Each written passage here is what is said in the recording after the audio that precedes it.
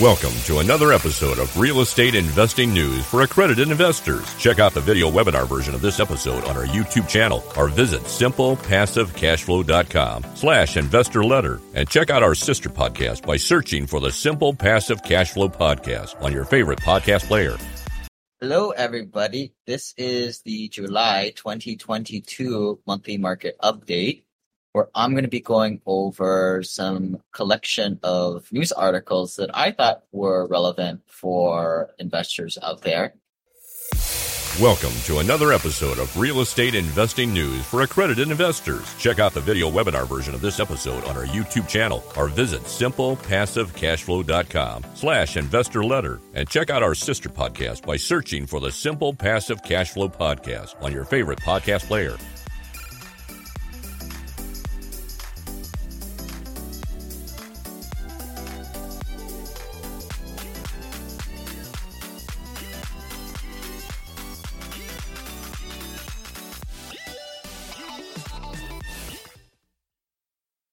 And if you guys are interested in getting to know us and our community a little bit better, join our group at simplepassivecashflow.com/club. There we'll be sending out invites. We've got a mixer in Los Angeles, second week of July, and then third week of July, Arizona. So if you guys want to be invited to those events and not have FOMO because they're at home, wondering that you're the only accredited investor out there investing in real estate all by yourself, you guys can join up with those groups. Also, check out my book, The Journey to Simple Passive Cashflow, which you guys can access. That's a little hint by listening to these videos. You guys get the little hints here, there, which is to get the free audio version at simplepassivecashflow.com/book. And you guys also can check out these recordings. We keep them at a simplepassivecashflow.com/investor letter. So if you want to go back to all the past months' reports and see what I'm saying and catch me if I'm lying or saying that it's a good market or bad market or not, you guys can go back to those archives there. But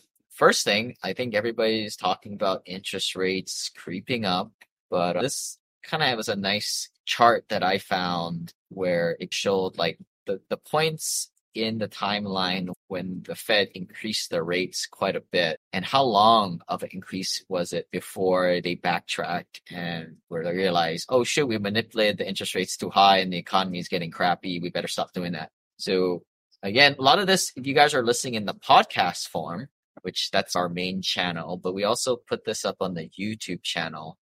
And to make it confusing, there's actually two YouTube channels. There's the Simple Passive Cashflow channel, and then there's the Rich Uncle channel, which is more geared towards the non-accredited investors out there, where the accredited investors should check out more Simple Passive Cashflow stuff.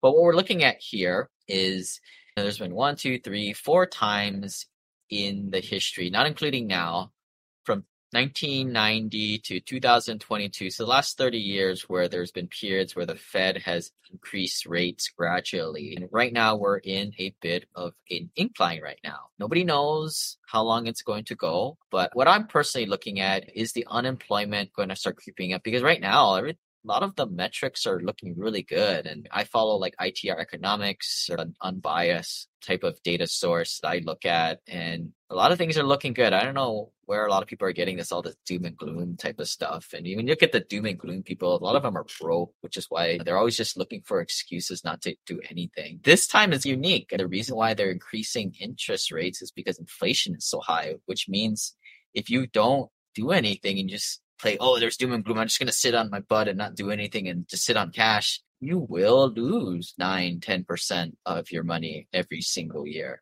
But yeah, we want to keep this interactive, folks. So if you guys have any questions or comments, please type it into the chat below. But next article here from Wallet Hub, best and worst places to raise a family. Now, I always look at these, there's so many of these types of like top 10 places, and sometimes they don't mean very much. Just if you're looking to move, the top 10 places: Fremont, California; Overland Park, Kansas; Irvine, California; Plano, Texas; Columbia, Maryland; San Diego, California; Seattle, Washington; San Jose, Madison; Scottsdale, Arizona. So may or may not be the most may not be the best places to invest, but supposedly these are best places to have a family. Honolulu is out there at 34, but if you're like me, you want to know where the worst places are because you like to tease those places. Some of those are like Detroit, Cleveland, Memphis, Birmingham, San Bernardino, California, Newark, Fayetteville, Shreveport, Jackson, Mississippi, and Augusta, Georgia. Billionaire Sam Zell, which is a real estate guru out there,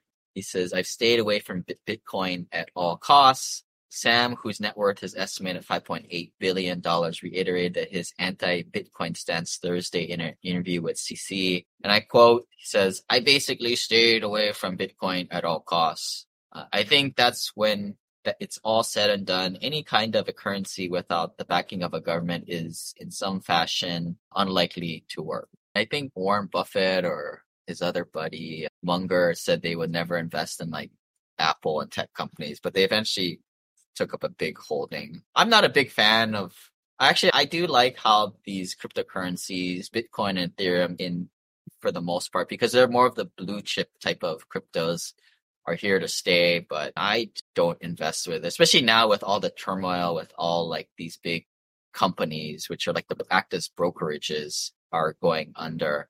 And I actually have a long video on this, like crypto winter. It'll probably be released next week.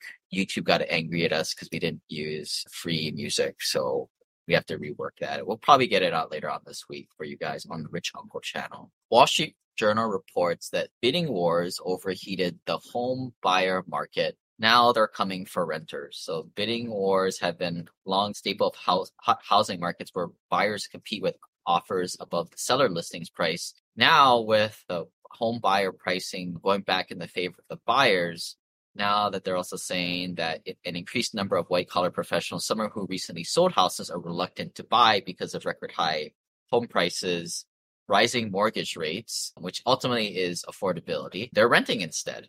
And this is driving up the demand. So it's good if you're a landlord on the right side of this. The median U.S. asking rent price passed to $2,000 for the first time in May. If there's one thing if I would like to gamble on something, is like rents don't really go down for long periods of time. Now, what's a long period of time? I don't know, like 1 to 3 years or greater, a big range, but it's just, in my opinion, it's just not something that really goes down. John Burns, real estate consulting, they're talking about demand shifting from owning to renting. I still rent, folks. It's cool. I'm not a loser because I don't own my own house. I invest it instead, and they make a lot more at the end of the day. Paying rent, yes, it is technically like throwing money down the tube. But if you have your money sitting in your home equity doing nothing, that is even worse. So you got to look at it holistically.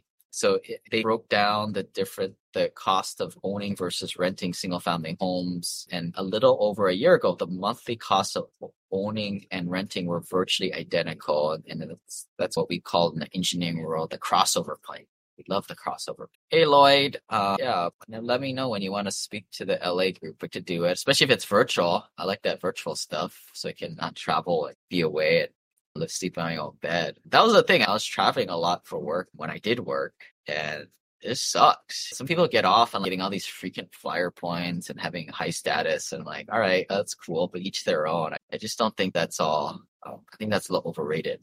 Again, each their own. I don't want to offend anybody out there, but that's just not my thing. I prefer to stay at home. So they're also saying Raleigh, Durham, Nashville, Denver, Tampa, and Phoenix have all witnessed the biggest disparity in increasing home ownership versus rental costs. Again, you guys can take a look at all these charts on the YouTube channel if you really want to geek out on the numbers. Matthew says it's a long-term game. Don't worry about the short-term GDP numbers. I guess while we are talking, like GDP numbers, last quarter, like a recession is defined as 2 quarters in a row where you have negative GDP growth. Last quarter was negative 1.5, which sounds not the greatest. And typically we're trekking upon 2 to 3% is what the Fed would like. But the year prior, 2021, like we hit 20-something%. So yeah, relatively speaking, that was a horrible quarter. But to me, it's just like a lot of pent up demand flushing through the system. And I would actually expect 20% is ridiculous. It's also ridiculous to shut down a country for about a quarter too. But I just think overall, you can look at it from like a 1-year trend line. It's still doing pretty dang good. And I don't know where all this doom and gloom is going. I'm cautious, don't get me wrong, and buying off good debt service coverage ratios. But I don't know. I just think people really like doom and gloom. Fear porn. I heard of that. Friend used that one. Fear porn. I like that. Sorry, Junior. Sorry you're offended. I try not to offend people. So, Joint Center for Housing Studies at Harvard says that record-breaking home prices and rents likely to cool as interest rates climb. Thank you, Harvard, for pointing out something super obvious. But if this is new to you guys, so what's happening is the interest rates climb because, again, the Fed is using interest rates to cool off inflation, which is pretty high right now. The interest rates is important because that impacts how much people can borrow, or in other words, affordability. So people can't afford that mortgage that they couldn't afford in the first place. They sure can't afford it now with the interest rates going up, which is why we don't know if there's more supply, less demand. We don't know, but the prices, a composite of that, and we do know is like the prices aren't going up at the same rate that it once was in the past year or two. And nor would I say that those two increases from the last few years was sustainable. Again, and this is where a lot of people are like, oh my God, it's slowing growth. The world is over. And it's saying, oh, it's still growing, guys. Just because it's not going up 20% or rents aren't going up 20% like in 2021 doesn't mean the world's coming to an end. So with interest rates rising on top of the double-digit home prices increases, the income and savings needing to qualify for a home loan have skyrocketed, which is really wordy way of saying that affordability is taking a hitting. Potential home buyers saw monthly mortgage payments on the median price U.S. home rise by more than $600 over the past year. And that's on the monthly payments. So $600 for most people is a big chunk for sure. Last takeaway from this article, and these Joint Center for Housing Studies, if you guys are always looking for good stuff to read, that's not just like your Yahoo Finance and CC stuff. These are actually pretty good, insightful articles. Sometimes they don't tell us anything, and that's why I try and throw some of this stuff out.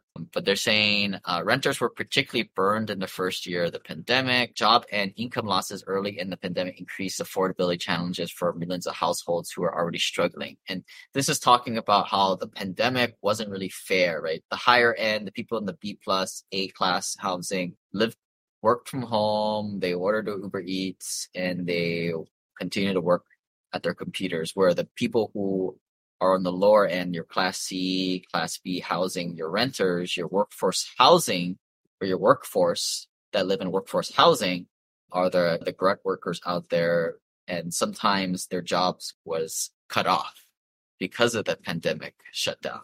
John Burns reports that in the first 3 weeks of May, 30-year mortgages hovered around 5.25 and eased just above 5% by month end. As for sale demand weakened, single-family rentals outperform. These are be good for you guys to take a look at. Again, we post that at simplepassivecashflow.com/investor. John Burns. Yeah, these things are kind of meaty to go over in the video and the podcast version. So we'll skip ahead to a real page.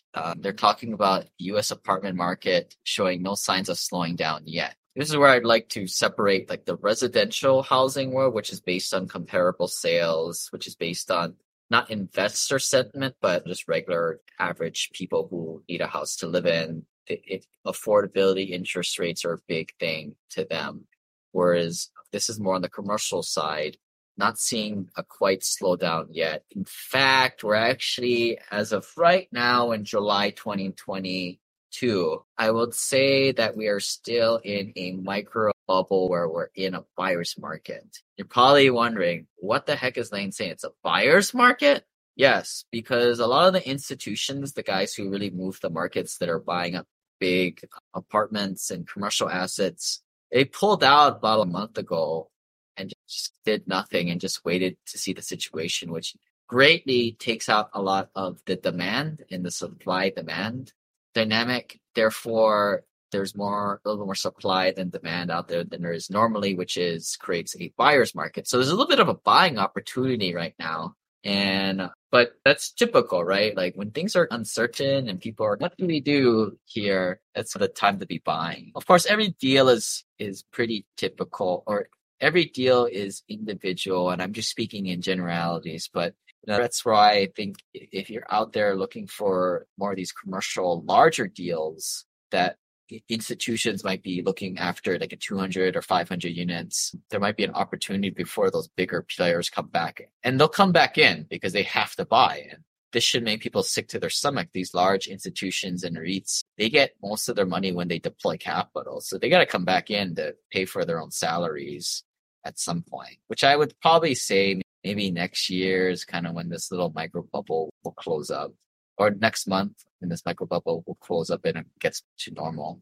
So markets with the steepest replacement rents as of May, reading off from the top: Miami, New York, Fort Lauderdale, Tampa, Orlando, San Diego, West Palm Beach, Nashville, Seattle, Newark, New Jersey. Among individual metro areas, Florida remains home to some of the largest rent increases. Among the 50 size metro areas, the smallest increases generally came in the Midwest and the Northeast. No surprise, because who wants to live there? Sorry, Junior, if you're offended by that. Just joking. He identified himself as the canary in the coal mine offended person. But Midwest and Northeast, nobody wants to live there apparently anymore because they're all moving away because like maybe it's too cold, whatever it is, that's what the numbers shows. Most of the people are moving down to the South, the Sunbelt states. Multi-housing news: out-of-state rental applications rose 42% during the pandemic. This is the TransUnion, which means that people are moving out of state. Texas had the largest increase in new residents between 2020 and 2021 with more than 310,000 residents, while New York saw the highest decrease, losing about the same. More people were leaving California, the Rust Belt, and Northeast, and heading to the Sun Belt and Rocky Mountain regions. Wow, didn't I say that last time? The top 10 multifamily markets by sales volume in 2021, just reading them up from the top to the bottom: Dallas, Fort Worth, Atlanta, Phoenix, Houston, Denver, Miami, Washington, D.C., Orlando, Tampa, St. Petersburg, Raleigh. Now, I just want to point out, just because there's a lot of like sales volume doesn't really mean too much, because like some of these are much larger markets than others, and just because things are being transacted there doesn't really mean anything. But I think it's just like for people looking for anomalies in the data, this would be one of those to put on your radar. But out of these 10, none of these really surprised me. You always see these ones up there. Now, top multifamily markets for construction activity. So these are where you're going to see the most units come online. And at first gut reaction, you would think that this might be I don't know. From one point of view, you could think of this as a bad idea, because if you have an apartment in, say, Dallas, which is number one, that's more competition coming online. But on the other hand, it's why the heck are these super smart development companies building stuff over there in the first place if there ain't the demand? Take it for what you guys want. But here's the list, and from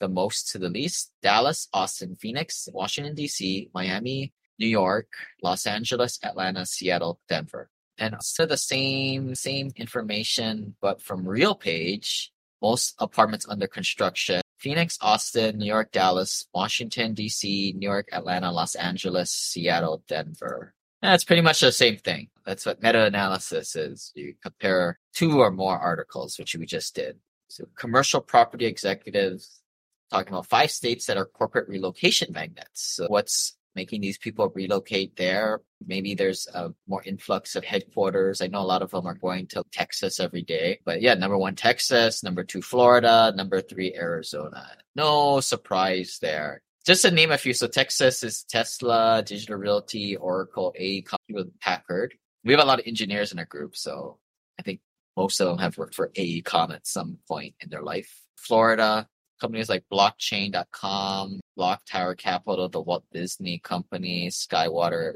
Technologies. And in Arizona, companies like Sendoso, Move, and Align Technology. I don't know what these companies are, but I know Arizona has a lot of the growth on the semiconductor front.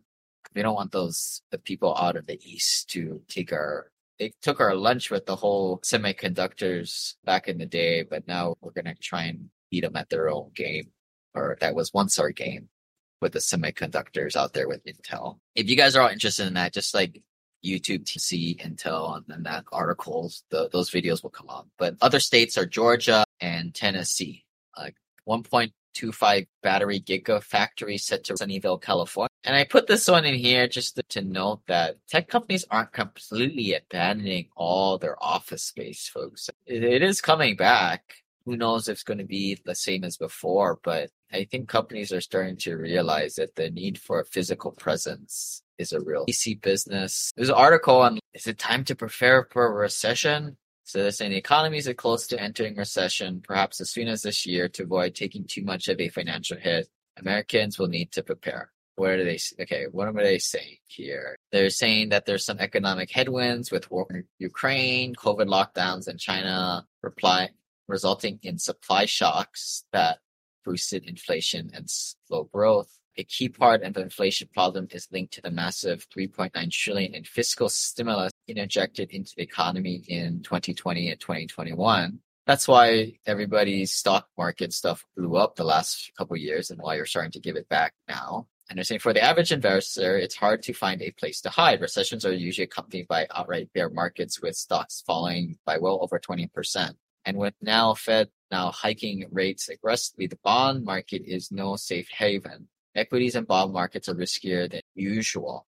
What can Americans do? CC business. One answer may be do to nothing and just try to ride out the volatility without trying to time the market. That was probably written by some financial planner. It says, it goes up and down. You might as well just stay where you're at. And I can keep my assets under management fee with you. They also say consumers might consider cutting back on non-essential spending, especially avoiding splurging on big ticket items. Yeah, crappy article. Here's my take off the top of my head. But is this the right term? Monetize my HELOCs. If you guys have HELOCs, I would get that into cash and put it into like life insurance.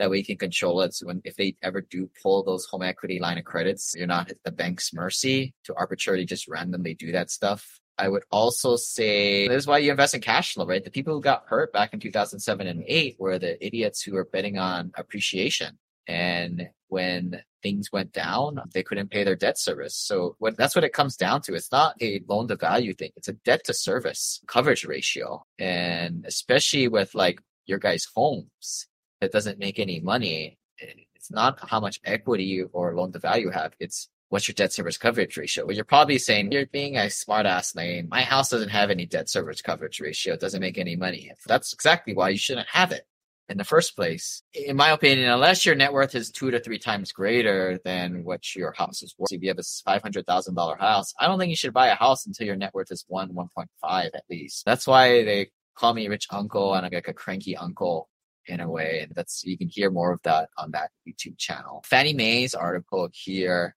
they're talking about rapidly rising rates, persistent inflation, and further soft economic outlook. What the last article was saying, they're saying expectations that the full year 2022 real GDP growth will be at a reduced rate of 1.3%. So positive, but they're reducing their initial guidance a little less than 1%. But that's technically not a recession, right? Recession is 2 negative quarters in a row. But here's the thing, right? Like when nobody knows when this recession is going to end. No, I actually, quite frankly, think we're in a relative recession right now.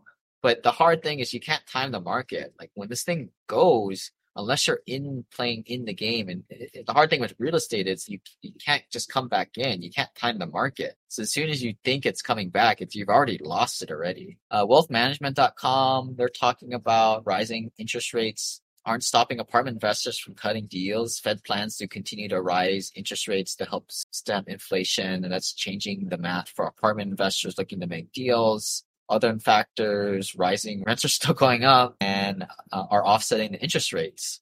One thing that I'll say that's not in here that's hurting cash flow now is because the property values are going up, the property taxes are going up, and that can take a huge chunk out of, not a huge chunk, but like 10 to 20% of like your cash flow on the property taxes. In the end, that's good because your property is going up in value and you don't get to realize that until the end. But that's the big thing there. Oh, I'm glad you did this, man, because I'm going to troll you right here. So this is probably one of the biggest mistakes I see investors make is that you have maybe $200,000 of equity in your house And you think of it in terms of like how most people think of it, where you're borrowing at like 2.7%, which is a great interest rate, but that's not how sophisticated investors think of things. They don't really, yeah, interest rate is important, but they don't care about interest rate. They care about your net worth. What's happening to your net worth? So the important thing is to like, what can you do with that $200,000 of equity and put it elsewhere? You could probably buy like 3 other or 4 other houses with that. I think the biggest thing is if you can get into the value add game. I think there's a lot of like lower net worth investors doing that buy, rent, rehab, burst strategy. But for a lot of accredited investors, that's just a waste of time, especially if you make multiple 6 figures doing that type of stuff. And you're working with little pull down contractors who just are like one day from stealing your money. Take a look at what I would say is look at simplepassivecashflow.com/ROE, return on equity. Download the spreadsheet and just follow the numbers, right? After a certain time, when your equity goes up, your return on equity goes down. And after time, you're probably making like less than double digits. At that point, you need to do 1 or 3 things. Do a HELOC, buy more assets with that HELOC, or do a refinance, buy more assets with that, or sell the asset and divvy that up into more and more assets. Essentially re-leveraging yourself back up to that 80% loan to value that you started and just keeping that value high. What do I know? I know I have 8,000 properties, but Fortune magazine says the cooling housing market enters into the great deceleration. Inventory levels are rising again. I think the cool thing about here is it's kind of cyclical too, which you can see definitely inventory coming down. Cooling housing prices enters the deceleration. So they always come up with these like little marketable terms to sell headlines. The great deceleration, or the other one I heard was, I can't even remember it. It's kind of stuff it's simple, folks, right? Like inflation is high because they pumped a lot of fake money into the economy the last 2-3 years because of the pandemic. Who knows what else they're hiding, but that's what happened. And like the stock market is high because of that.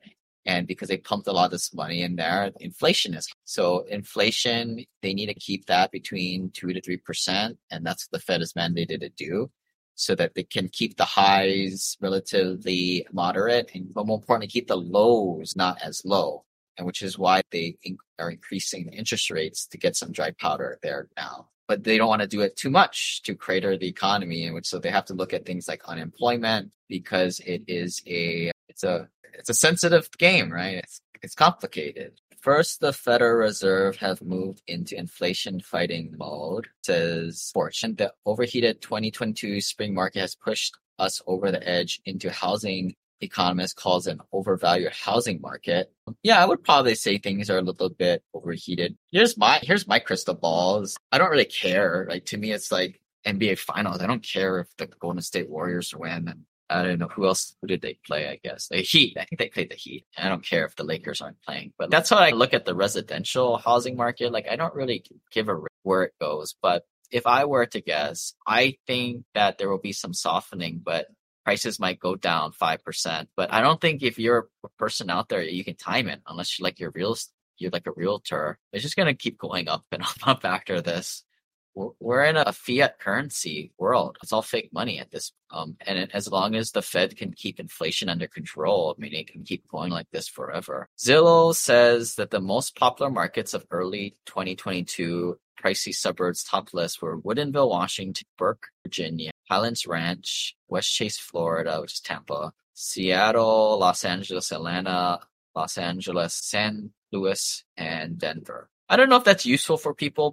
I guess those are great places to live. I don't know if they're great places to invest. A RealPage reports neighborhood level resident retention levels. So retention levels are when tenants are not turned over, but they renew their contracts to stay. And it could be for a variety of reasons, but like if they are staying as renters, this may be a sign that they're not able to step up to home ownership, or they're not economically mobile. Obviously, the best retention rates, as they're saying here, is class B and C, because those are your less economically mobile people.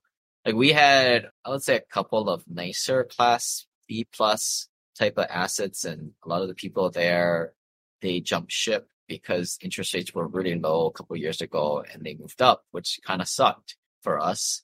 It's kind of like if you have a good employee and then they leave you because they're good, it makes you sad. It's the same feeling. that, but that's the class B and the C are the type of residents that do stay. Some stay all their lives, actually. Some markets with the best retention, Indianapolis, Cleveland, Milwaukee, New York, Miami, San Diego, Riverside, Boston.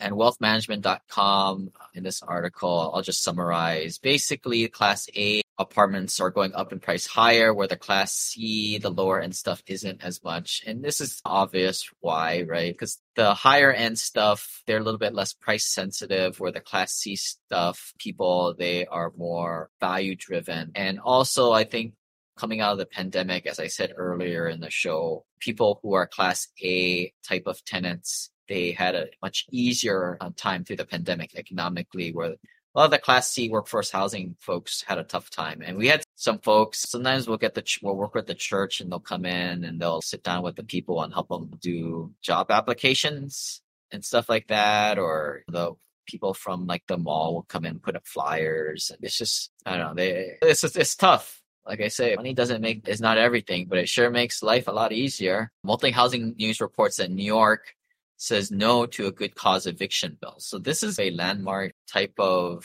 article. And this, I would say, look at bills like this to set precedents. And so basically what happened is New York State ended its legislative session without taking action on the proposed good cause eviction bill, a decision that was cheered by multifamily industry representatives who say it amounts to another form of rent control and will hinder rather than create affordable housing. And so basically, it's not rent control happening, the opposite of that. And this kind of bounces back and forth.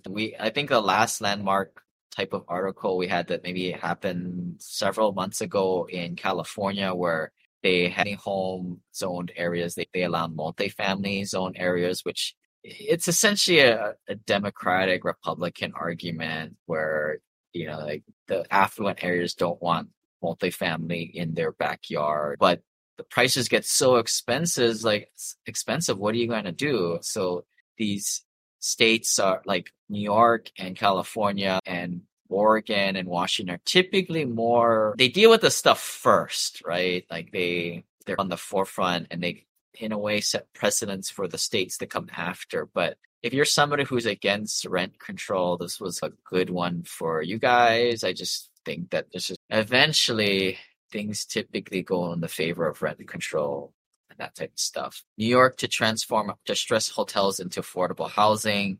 This law allows for Class B hotels to use certificates of occupancy to operate as residential spaces, add more flexible rules for converting underutilized hotel space into affordable housing. Type any questions you guys have into the chat.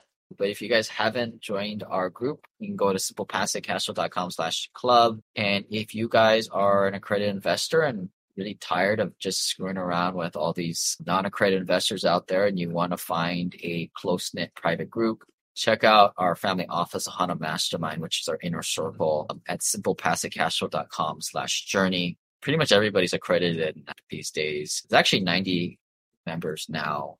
This is outdated, but you just have to come to the events and talk to the other full members. I would say it's hard for me to go over it. I will hit you guys. Hopefully, I think Junior was offended earlier. He made amends. I should probably watch myself and my jokes before we need to meet in person, which I think we will. I think I saw your name on the list for Los Angeles. So we will meet in person and then we can offend each other. But if not, no questions. We will see you guys. Thanks, Andrew. Thanks for your comments. And then Matthew, no hard feelings. You get that VA loan. That's good for you. That's why you do all that service. But Matt says, I'm offended by people being... Thanks for leaving those comments. It makes me not quiver walking around watching myself behind my back. Someone's going to shank me or something. But we'll see you guys next time and stay calm. Cash flow on.